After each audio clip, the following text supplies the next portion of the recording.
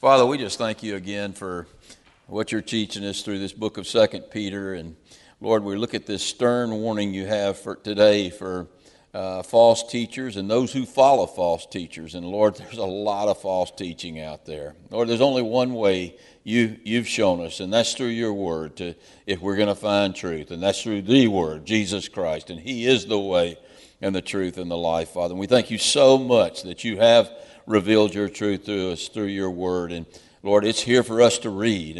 And Lord, when we read it and you anoint it by your Holy Spirit, and when we study it like we study it today and you anoint it by your Holy Spirit, Lord, we know that this is the truth. And so, Father, we just ask, I ask if there's anyone here today who's not a believer, that Lord, today would be the day you touch their heart to see just how critical things are and how desperate they are for a Savior and for Jesus Christ. And Lord, for all of us who can claim to be born again, Lord, you remind us in your word to work out our salvation with fear and trembling. And Lord, there's a warning here for people who pretend to be Christians and still live in sin. And so, Lord, it's a tough text you've given us here, so I ask that you just anoint it in a powerful way by your Holy Spirit, Lord, and that we learn what you would have us to learn today. And I ask that in the name of Jesus Christ.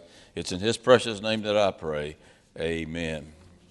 When I was a kid just a few years ago, it wasn't that long ago, but that's not funny.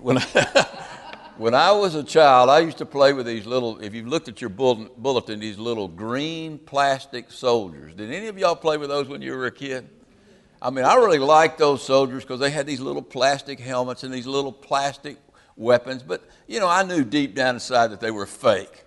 So when I became an adult, I had to quit playing with those things. And the main reason I quit playing with them is because my wife is so immature. Every time I'd set my little army man up, she would knock him over. So I quit playing with army men. No, I quit a long time ago. But in today's text, Peter's going to talk to us about teachers who have permeated the church. And you could call them plastic teachers because they look like the real thing, but they're really fakes. And he started out last week with this really stern warning about plastic teachers. So go with me to chapter number 2 of 2 Peter. And let's begin there in verse number 1. He says, but there were also false prophets among the people. And he's talking about in the days of the Old Testament, there were all sorts of false prophets. You remember when the nation of Israel was about to be judged and the true prophets came along like Jeremiah and Isaiah and all of the Zechariah and all of Ezekiel and all of those great prophets. But there were many more prophets out there. They were really like islands in the land of Israel and giving the truth. But there were all of these false prophets out there proclaiming lies, proclaiming that everything was all right. Don't worry about what's going on in the world. You're going to be fine. And we have those false prophets today. And so Peter says here, but there were also false prophets among the people, even as there will be false teachers among you. And he was speaking to the churches in Asia Minor, but he's speaking to the church today. There are false prophets and false teachers out there. And he gave us the main way that you can recognize them. He says they will secretly bring in destructive heresies. And here's the main heresy, even denying the Lord who bought them. And they will bring on themselves and the people who follow them swift destruction. So there you have it. There are a lot of false teachers out there. There are a lot of false prophets out there. But you know what? You don't really have to worry about it because not many people are going to follow false prophets, are they? Yeah, you better believe they do. Look at verse number 2. And many will follow their destructive ways, because of whom the way of truth will be blasphemed.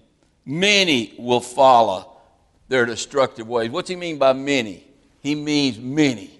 In fact, I would take it one step further. By that word, he means the vast majority of the people will follow after false prophets. That's exactly what Jesus said.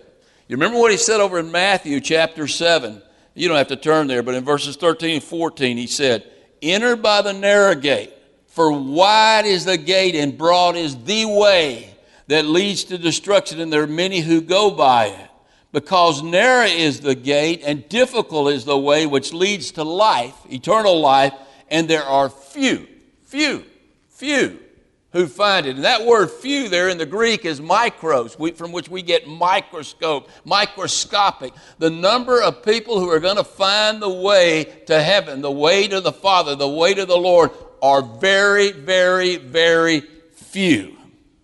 And there's only one way. What's the way? Jesus said, I am the way, the truth, and the life. And no one comes to the Father except by me. What did he mean by no one? When he said no one comes to the Father except by me, what did he mean by that? All you scholars. He meant no one. No one comes to the Father except by me. And if someone teaches you that there are other ways to the Lord, they are blaspheming the only true way. That's what he says right here in verse number 2. Because of whom the way of truth, the only way of truth, Jesus Christ, will be blasphemed. Listen to me. There is no other way to the Father. There is no other way to heaven except through Jesus Christ. You're not going to get there through the law. You're not going to get there through your good works. You're not going to get there through Muhammad. You're not going to get there through Buddha. You're not even going to get there through Mary. There is no other way to the Father except through Jesus Christ. That's what the Word says. And so you can only know the Father through Jesus Christ. You can only make it to heaven through Jesus Christ. And if someone comes along preaching something else, then they're not leading you to God. They're not leading you to the pearly gates. They're leading you to the gates of hell. That's where you're heading if you're deceived by these teachers. And you know, I'm afraid in America that a lot of people are deceived because there are so many false teachers out there. We've got one pastor after the other today declaring that they're America's pastor. I mean, it used to be Billy Graham, and that was, when I heard that was okay. But some of these quacks that they're declaring, I mean, I know that's a little blunt, but let me use the word quack. Some of these quacks that they're declaring to be America's pastors are saying, when they're asked, are there other ways that lead to heaven? Oh, you know, God's such a loving God. I know, you know, there's got to be, you know, he really wishes that none should perish. That's true. The Bible says that. He wishes that none should perish. And so they say, you know, he wishes that none should perish. And I just got to believe that he wants everybody to make it to heaven. He does want everybody to make it to heaven. But when you say that, or when you teach that doctrine, you're leaving out the other, a major part of Christ's doctrine, and that is, or God's doctrine, and that is that God will judge sin. He is going to judge sin. What did he say about sin? The wages of sin is what? Death. And so God is not going to wink at sin. Sin has to be dealt with. If you want to one day see God, if you want to have a relationship with God, if you want to make it to heaven, you better deal with your sin. And there's only one way to deal with your sin, and that's through that cross. That's through Jesus Christ and his sacrifice and his blood. Because God is a just God. And if you believe there's another way, and you're teaching that there are other ways, then you're a plastic teacher. You're a plastic Christian. You're a fake Christian. And you blaspheme the way. When we say there's another way, don't you see how we blaspheme the way? Yeah, it's almost as if you call God stupid. I mean, God, why would you hang your son on a cross and let him go through maybe the worst torture a man has ever experienced on this earth? Why would you do that if there was some other way? There is no other way. And people that teach that blaspheme the truth, and they bring swift destruction on themselves. And if you aren't smart enough to figure that out by listening to these guys and these ladies, If you aren't smart enough to figure it out by their doctrine, then you can figure it out by their motive. Look at their motive in verse number 3. By covetousness, they will exploit you with deceptive words. For a long time, their judgment has not been idle, and their destruction does not slumber. What's their motive? What's their motive? It's covetousness. It's things. It's money. It's power. It's position. That's their motive. You know, when you see a teacher who's driving a Mercedes and they've got their own private jet and they're living in a mansion, hello, they're probably a false teacher. So don't send them any money. Send it to me. I drive an Avalon. No, I'm teasing. And if you follow after them, they're going to exploit you. They're going to take advantage of you. Some of these guys, you know, when I taught this passage last time, I named names. I'm more mature than that now, so I won't name names today. But I named names, and I told everybody what they were doing. I'm not going to do that. There's so many of them out there now, I couldn't name all the names. But you can spot them. They're real easy to spot. They've got false doctrine. If you can't figure out they got false doctrine, look at what kind of car they're driving. If it's anything more than an Avalon, then you don't have anything to do with them. I mean, guess all of that's relative. You guys that are driving clunkers probably think, look at that pastor driving that Avalon, man. He must be a heretic. You know, maybe you know, there's some pastors out there who were born rich, and I don't think there's many of them, and they've got money and they drive nice cars. So, you know, that's not the only way you can judge them, of course. But when they're after money and position and power, and it's all about them, something should go off in your system that says, look out for those people. And they're going to exploit you. And listen to what he says right here. He says, they will exploit you with deceptive words. That's a really interesting Greek phrase right there. It's plastos logos. Now, most of y'all have been around here long enough to know what logos means. What's logos? The Word. In the beginning, John chapter 1, was the Word, and the Word was with God, and the Word was God. And all things were created by the Word. I mean, who's the Word? The Word. The Word is Jesus Christ. Where's His Word? His Word is this Bible that you're holding in your hands. But there is also a plastic or plastos logos. That's that Greek word. Obviously, we get what word from? We get plastic. Now, they didn't have plastic back in Peter's days, and so the kind of plastic like this light's made of right here, the plastic that we see all over our society, they didn't have that, but the word means the same thing. It's something formed to make an imitation of something that's real. So you can put it in one word, it's a fake.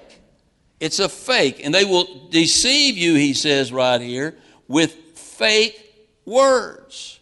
And those fake words often look like the real thing. They're an imitation of the real thing. My first job when I got out of college and out of the military was to work as an accountant for a plastic factory.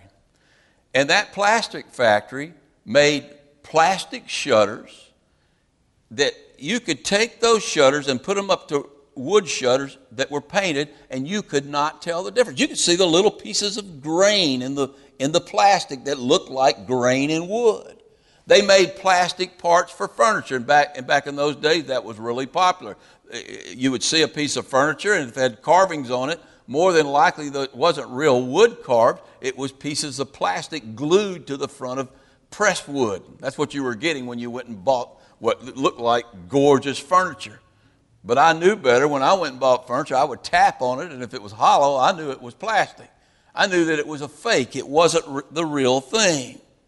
And so there are a lot of teachings out there that they look exactly like the real thing. They're real close to the real thing, but they're plastic. They're plastic words, and it's plastic doctrine. Now, how do you know the real word? You know the real word by studying the entire word in context. Let me tell you what. You can take this word and you can grab a verse here and a verse there out of context, and you can come up with plastic doctrine. The only way that you can get real doctrine is to study the entire word in its context from Genesis to where? I almost said Exodus, but you got to go past that.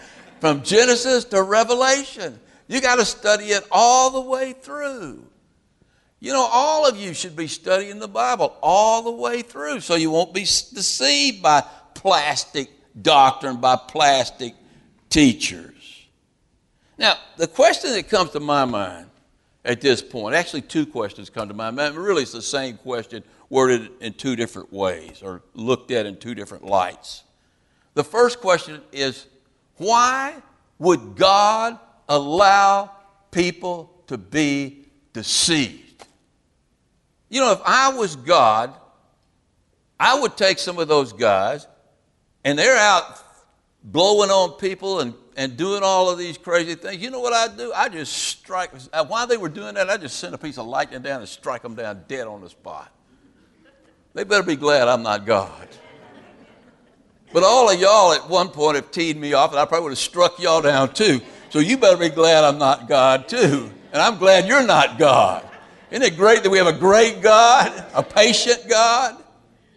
So I asked myself, why does God allow these people to exist? I mean, why does he allow people, first of all, why does he allow people to be deceived? And the second question is, why does he allow these false teachers to keep teaching their stuff? Why does he do that? Well, you will get a good clue to the first question, why he allows people to be deceived, over in 2 Thessalonians. Go with me there. Go back about 4 or 5 books back towards Matthew, and you'll find 2 Thessalonians.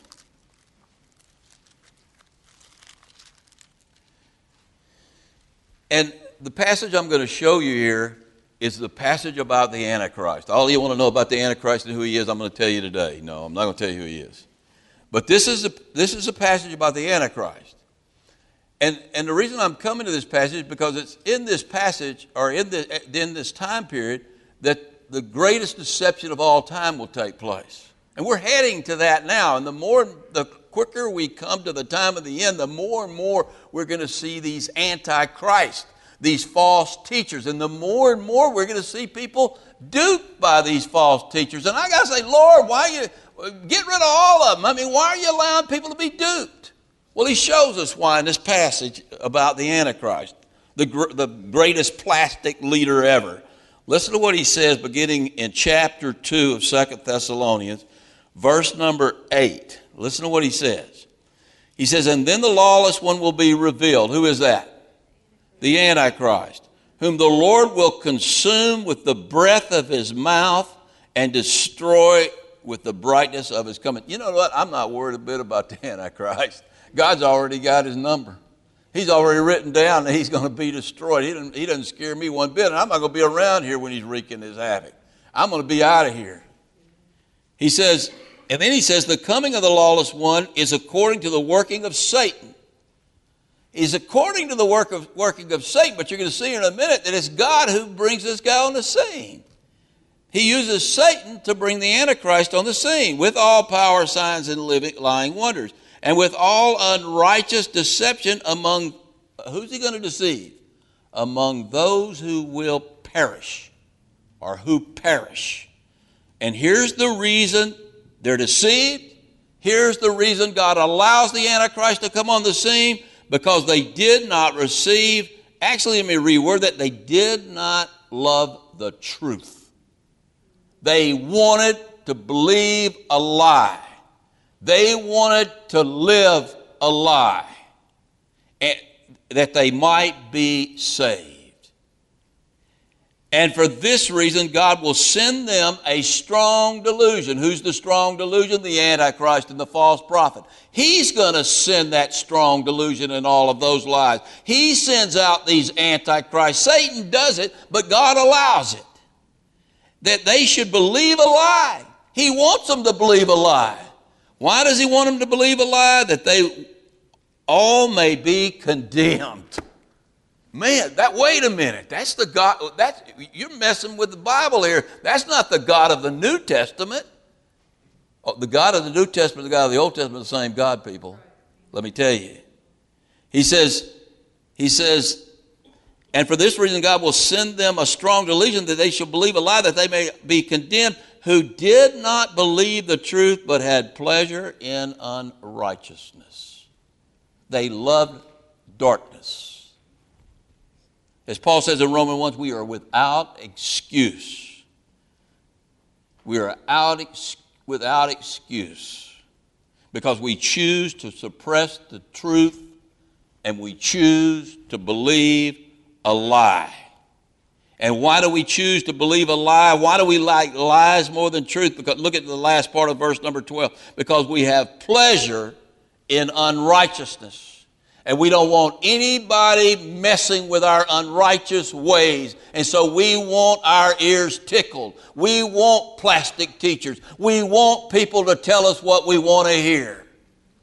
And that's exactly what happens and is happening in this day. And Paul predicted it perfectly over in 2 Timothy. Go one book over to 2 Timothy. Actually, I think it's one book. Go to 2 Timothy 1 or 2. 2 Timothy chapter number 4. And listen to what he says there. 2 Timothy chapter number 4, verse 3. For the time will come when they will not endure sound doctrine, but according to their own desires, because they have itching ears. What are itching ears? Ears that want to hear what they want to hear.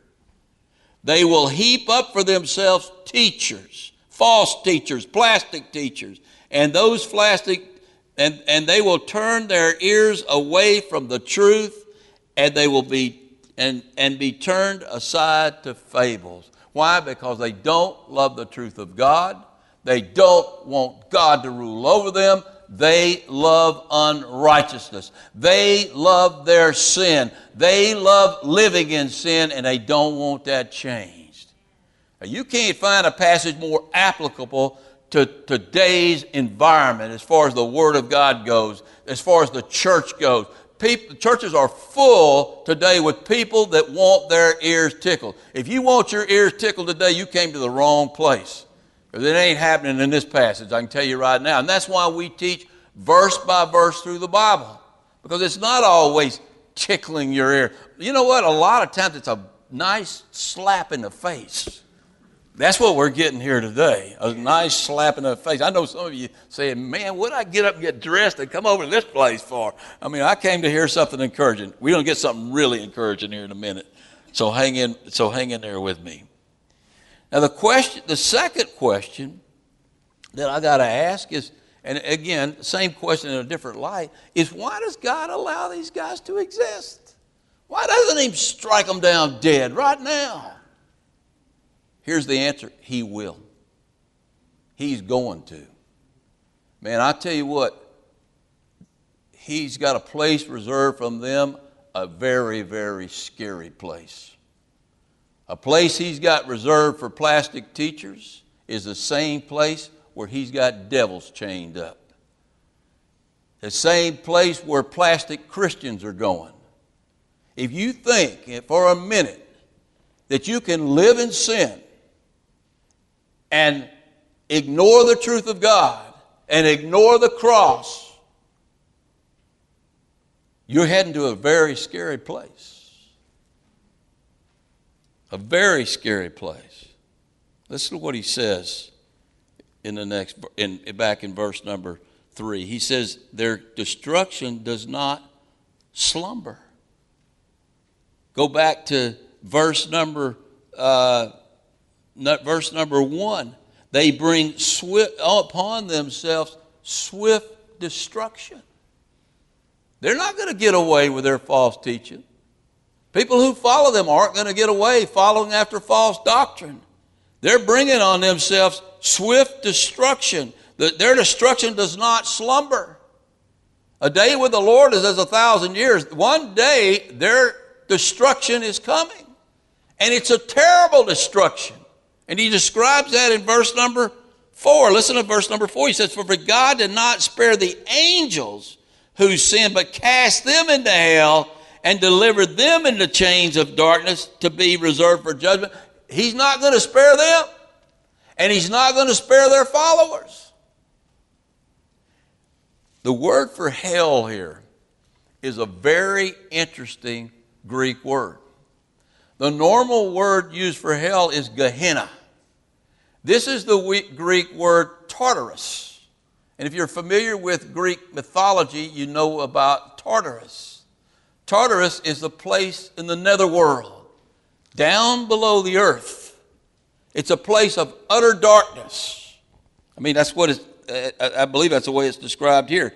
He says, for if God did not spare the angels who sinned, but cast them into hell and delivered them into chains of darkness to be reserved for judgment.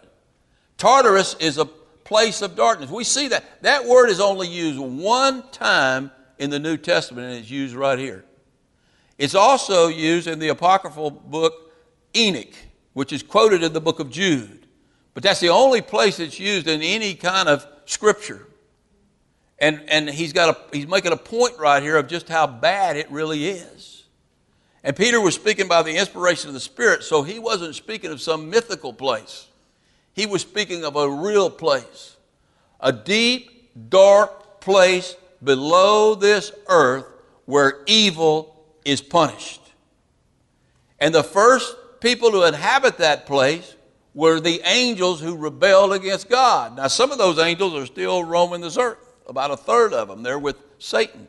But remember, at the end of the Great Tribulation, Satan will be cast down into the earth. He'll be cast down to Tartarus with the rest of the angels, and they will spend eternity. They won't spend eternity there. They will spend the time of the millennium there, and then after the millennium there, they will be cast into the lake of fire with their followers, and they will live there forever and ever, and they will be tormented day and night forever and ever and ever. And if you don't believe that, God, that's tough. That's the truth given in the Word of God. If you don't believe that, don't believe John 3:16, because it's the same Bible I've got that talks about Tartarus, talks about, for God so loved the world, he gave his only begotten Son, that whosoever believeth in him shall not perish but have everlasting life. That's the same God. That's the same Bible. And God is just, and there is a hell. There is a place of punishment. And he's not going to allow these plastic teachers and their plastic followers to get away with what they're doing. They are going to be punished. Now, I say that almost with tears in my eyes because that's terrible. It's terrible to God. But for God to be just, he has to punish sin. And so when all of these teachers out there, and most of the teachers in America today will tell you there's no hell. There is a hell. And let me tell you what, you don't go to hell when you die if you're an unbeliever. You go to Tartarus. You go down where those demons are chained. You go down there with all the other unbelievers. That's a scary place to go. If you don't know the Lord, I'm telling you, get right with the Lord, because you don't want to die and go to this terrible place. He gives one example. Angels. I mean, these beings that were created to praise and worship God. If God would send them to hell, you don't think he would send you to hell? Or false teachers to hell? And there's some other examples. You know, here's another example that has been washed under or put under the carpet. Nobody wants to talk about it. The fact that God destroyed this world in a flood. The pre-flood, every person who lived in that pre-flood time were destroyed and sent to Hades. I believe Hades and Tartarus are the same place. Hades had two compartments. It had paradise and it had Tartarus. It had this terrible place. Paradise got wiped out. Go back to 1 Peter if you want to figure this all out and listen to the tape. But paradise, everybody now, to be absent from the body is to be what? Present with the Lord. So you don't go below the earth if you're a born-again believer. You go straight to be with the Lord. But when the thief on the cross died, Jesus said, today you will be with me in paradise. Jesus didn't go to heaven the day he died. He went into the ground. He went into the lower earth, the lower parts of the earth. But now, if you die, all of you that die, where are you heading? I'm heading to heaven. To be absent from the body is to be present with the Lord. But God's serious, and that's what Peter's trying to show us. He's serious about his judgment. Look at verse number 5. And he did not spare the ancient world. How many people did he kill? All of them but 8. But here's the good news. He saved Noah, one of 8 people, a preacher of righteousness, bringing in the flood on the world of the ungodly. Everybody else perished in that flood, and when they perished, they went to the lower parts of the earth. Not very good news for them. Is God serious? Is God about numbers? Does God say, well, I couldn't kill 1 million people? You know, they say there were billions of people on earth at that time, based upon the way the population has exploded since Noah, that there were probably at least 1 billion people on earth, and they were wiped out. God Almighty, the God of the New Testament, the God of the Old Testament, killed 1 billion people. You think he's serious? He did not spare the ancient world, but saved Noah, one of 8 people, a preacher of righteousness, bringing in the flood on the world of the ungodly, and turning the cities of Sodom and Gomorrah. Here's the next example, into ashes. What he did to Sodom and Gomorrah, he's not past doing again today. He says there, he condemned them to destruction, making them an example to those who afterward would live ungodly. I don't have to tell you what the word Sodom means or what it's attributed to, but it was attributed to a society where homosexuality was rampant, where adultery was rampant, where there were all sorts of evil sexual sins going on. And everything was okay. And you know what they thought? God's a loving God and he'll never destroy this city. And when he had had enough of it, he brought fire and brimstone down on that city, and he didn't hesitate. He didn't hesitate. So there are 3 very tough examples right there that he gives us. And man, I don't know about you, but I'm ready to stop. But let's get to the good news. There's some really good news right here. In verse 5, there's some good news. 8 people were delivered. Now, that's not a good number, but you know what that tells me? 8 people were delivered. That's good news. That the people who knew God were delivered. There were only 8 of them, but they got delivered. But now let me give you some really great news. Here's the great news. Because I wonder sometimes, we're living in really difficult times, and I look around and I wonder, I see the beginnings of judgment on this nation, this very nation, this great nation, what used to be a great godly nation. I see the beginnings of judgment on this nation, and I wonder what's going to happen to me and my family. And then I can look at Noah and I can say, well, Noah got delivered, but man, Noah was a pretty good guy. I'm not that great of a guy, and I've done some really bad things. Lord, are you going to deliver me? Well, here's the really great news. Look at verse number 7. And he delivered righteous Lot, who was oppressed by the filthy conduct of the wicked. Wait a minute. Righteous Lot? Righteous Lot? What do you mean, righteous Lot? I remember telling my mother I was going to preach a sermon called Righteous Lot. She said, you're crazy. Righteous Lot? Lot isn't righteous. She said, you've always been a rebel. You're always doing crazy things. She knew me well. But I understood where my mother was coming from. Righteous Lot? You guys remember Lot, don't you? You remember Abraham got called to the promised land and Lot went with him. I think his motives were, man, my uncle's pretty wealthy. He's probably going to get more wealthy. I'm going to get wealthy too. So he left and he went with Abraham, and it wasn't long that God just blessed Abraham, and Lot was receiving the leftovers of those blessings, and both of their herds got so big that they couldn't live together, and so they split up, and there was two places to go. There was one that looked like a wilderness and one that looked like the Garden of Eden. Guess which one Lot chose? He didn't care how wicked the place was or what was going on in the place. He chose the plains of Jordan, and he went down to Sodom. And he wasn't down at Sodom long, and then there was this war that broke out between the kings. You remember that?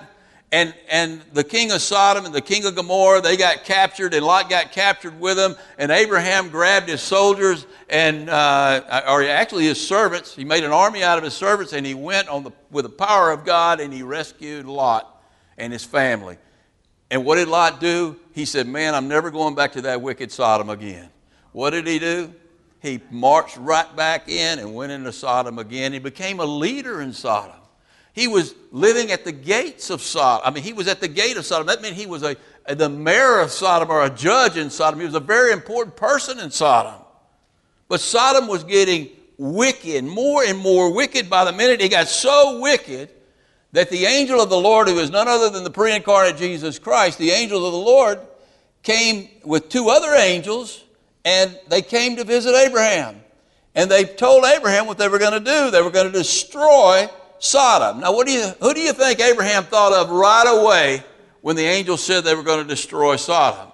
He thought of Lot and all of his family. And probably by then, Lot had 30 or 40, maybe 100 people who were part of his family. And so Abraham immediately interceded for Sodom. And he asked the Lord, he said, Lord, you're a loving God. I mean, would you destroy the city if there were 50 righteous people in that city? And the Lord said, no, I wouldn't. And he said, would you destroy the people if there were 45? And he said, no, I wouldn't. If there were 40, no, I wouldn't. If there were 30, no, I wouldn't. If there were 10, no, I wouldn't. I wouldn't destroy that people until at least the city until at least those people were out of there. And so the next day, the Lord went in there, and I really believe on Abraham's behalf. Actually, the Lord didn't go there. He sent the two angels in there. And they went to tell Lot to get out of Dodge. You need to get out of the city because judgment is coming on this city. And Lot, when they got there, where was Lot? He was sitting at the gate in this wicked, wicked city. And Lot took them to their house, and he took them home with him, and he fed them, and then all of a sudden, all of the men of Sodom came, and they said, give us the two angels so that we can have sex with them. That's how wicked and evil these people were. And Lot, what did Lot do? He said, you can't have the angels, but I'll give you my daughters and have sex with them. I mean, how wicked can you get? And then they didn't want the daughters, so they began to beat down the doors, and the angels blinded all the men of the city. And Lot said, man, I think these angels are serious. I'm getting out of town. So he went and told his family, guys, we got to get out of town. Judgment is coming. And you know what his family said? Lot. Oh, come on, man. Judgment's not really coming. You can't be serious. It shows you how little respect they had for his relationship with the Lord. They had zero respect. And the only people that left were Lot and his wife and his two daughters. And they're marching up the hill to get out of Sodom before the fire and brimstone comes down. And his wife, just to show you how much he had done to lead her into a righteous relationship with the Lord, she longed so much for Sodom that she looked back. And she looked back, and she was turned to a pillar of salt. And so Lot's with these angels, and he said, look, I'm a city guy. I don't want to live in the country. I don't want to live up where you've told me to go. I don't want to live up in the mountains. I want to live in the city. They said, okay, we'll let you go live in Zoar. So they took him.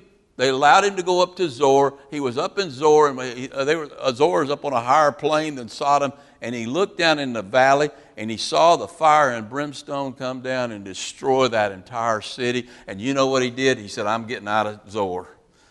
These angels told me to get in the wilderness. I'm getting in the wilderness. You know what he did when he got up in the wilderness? he got drunk. Couldn't handle the pressure. So he laid down. He didn't go in there and pray, Lord God, thank you for saving me or any of that. He went and he got drunk. And his 2 daughters came in and had sexual relationships with him because they wanted to extend the family line. And they had sexual relationships with him, and they had 2 sons, one named Ammon and one named Moab, from which we get the Ammonites and the Moabites. They were arch enemies of Israel. Righteous Lot. Righteous Lot. How in the world could Peter call Lot righteous? One way. He believed God, and it was accounted to him for righteousness. The same way Abraham got saved. But here's what I want you to see. How do I know he believed God and it was counted to him for righteousness? I can tell you how I know. And this passage tells us why we know that Lot was righteous. Look at the next verse. For that righteous man dwelling among them tormented his righteous soul from day to day by seeing and hearing their lawless deeds. You see the difference? You see what made him righteous? You see what made him a believer? His soul, he lived in that wicked city. He prospered in that wicked city. I mean, the guy was a terrible witness to his family. He was wicked in a lot of ways. I mean, he was willing to give up his own daughters. He had sex with his daughters. I mean, when he got in trouble, he drank. I mean, he just did all sorts of terrible things. But his soul was vexed, troubled, day and night by what he saw. Let me tell you, you want to know the difference between a real Christian and a plastic Christian? A real Christian looks out on this world and they are vexed and troubled by what's going on. You know what troubles me so much about what's going on in the United States of America? People are embracing all of this evil. It vexes my soul. It troubles my soul day and night. And if it doesn't trouble your soul, you're not saved. And let me tell you what, that you put that on a personal plane. If you can live in sin day after day after day, and it does not trouble your soul, it does not vex your soul, you are not saved. You're not born again. You do not have the Spirit of God, because the Spirit of God is holiness. And if you can live an unholy lie, if you can just live a lie, you better get right with God, because you're not saved. You are not born again.